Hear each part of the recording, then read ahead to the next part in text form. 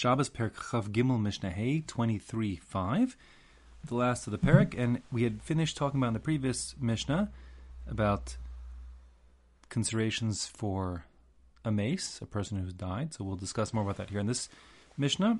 And to understand the Mishnah, the main focal point here is the issue of muktzah and the fact that the corpse is considered to be muktzah in as much as it has no Shabbos. And that being the case, muktzah items, one cannot move the corpse on Shabbos. Now, just make sure you understand the halachas of muktzah properly. Touching muktzah is not forbidden unless it will necessarily make it roll away or something. But to simply touch muktzah is not an issue, not a problem. It's the moving of muktzah that's a problem. And therefore, as we take care of the mace, we're allowed to take care of its needs. We just have to be careful not to move it. Therefore, the Mishnah says, Osin kol tzarche hameis. You can do and take care of all the various needs of someone who has died.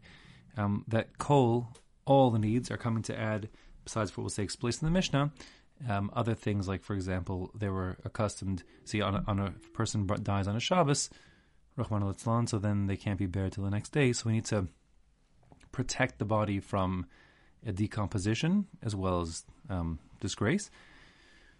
So one of the things that they did is they would block up the orifices of the body so that air shouldn't get in, etc. So that would be allowed to be done on Shabbos. That's the kol.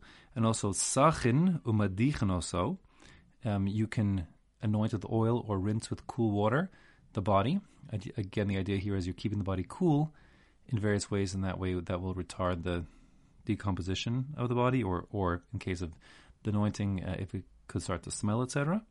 Ubelvad shlo yazizu bo aver, provided that when one does anoint or wash the body, he doesn't pick up an arm or move a leg or something like that. Shomtin es hakar metachtav. Similarly, you're allowed to remove the mattress from beneath the corpse. Umatilan oso ala chol b'shvil sheyamtin.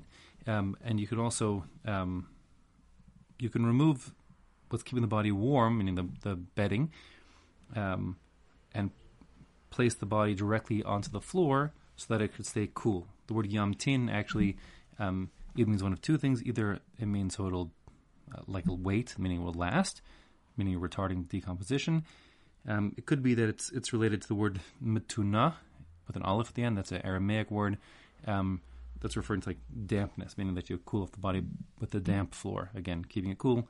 So either hamtana, waiting, or mituna, moistening. Either way, the point is we're cooling off the body, keeping it cool to retard decomposition. Importantly, you're allowed to move the mattress beneath the corpse, even though the corpse, of course, is going to move then, because that would be tiltul min hatzad, indirect movement, which is allowed.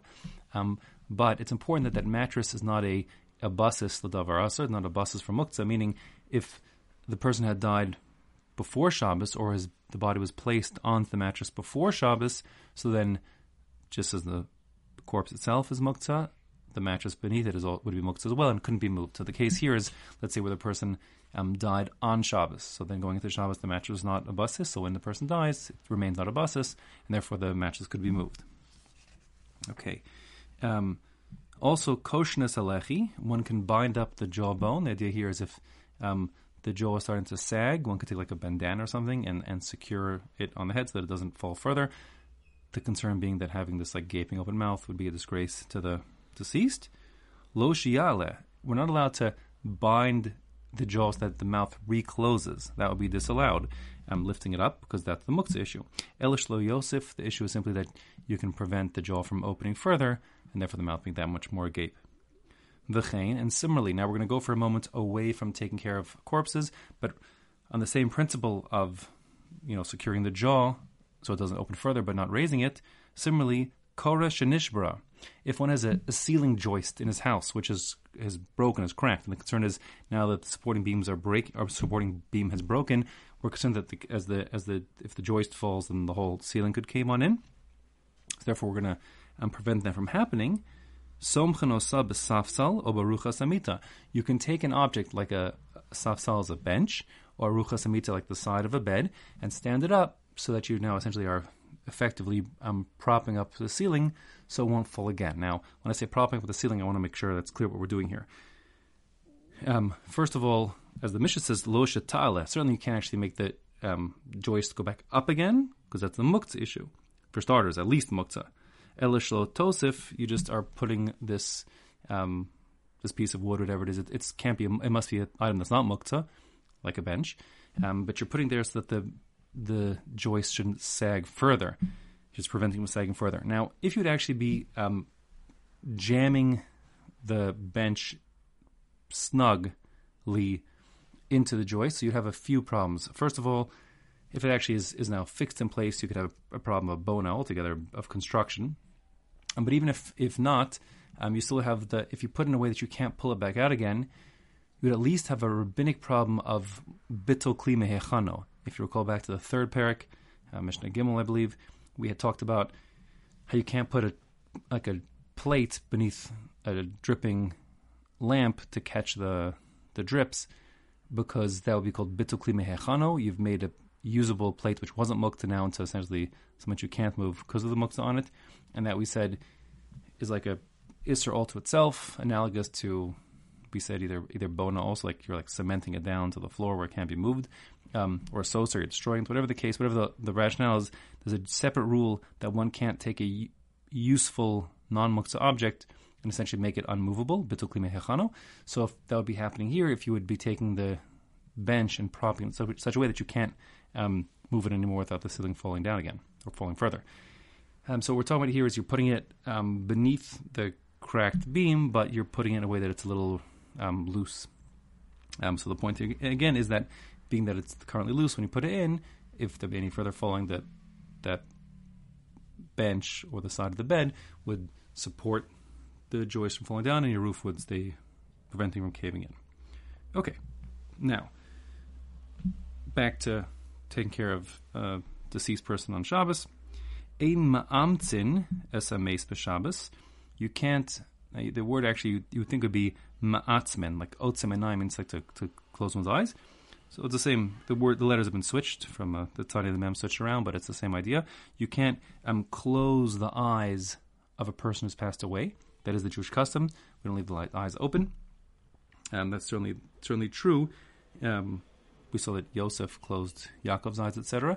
But on Shabbos, we don't do that. First and foremost, as we just said, there's the muktzah issue, and the eyelids are also a limb, and therefore they're muktzah, they can't be moved.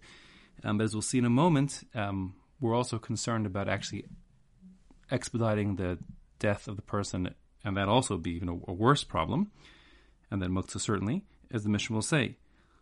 V'lo b'chol im yitzias hanefesh. You can't even close a person who is in the throes of death, even on a weekday. You can't close their eyes, because, again, that could...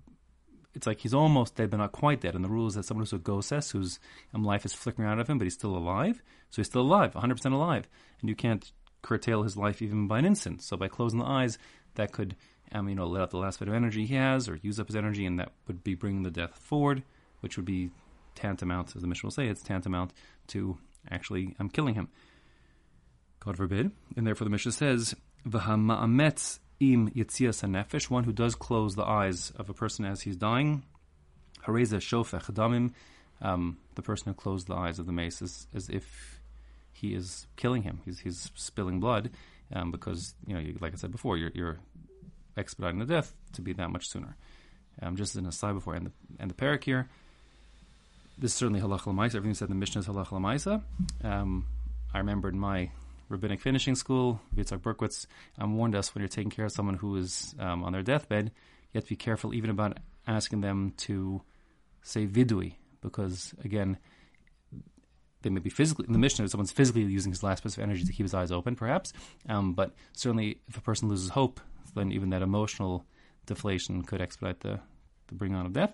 And the concern is that if you would say a person essentially conveying the message that their time is now up, and that's what they should say, vidu, while they still have the chance, that could make them lose all hope and then expedite the death, which in itself would be a problem.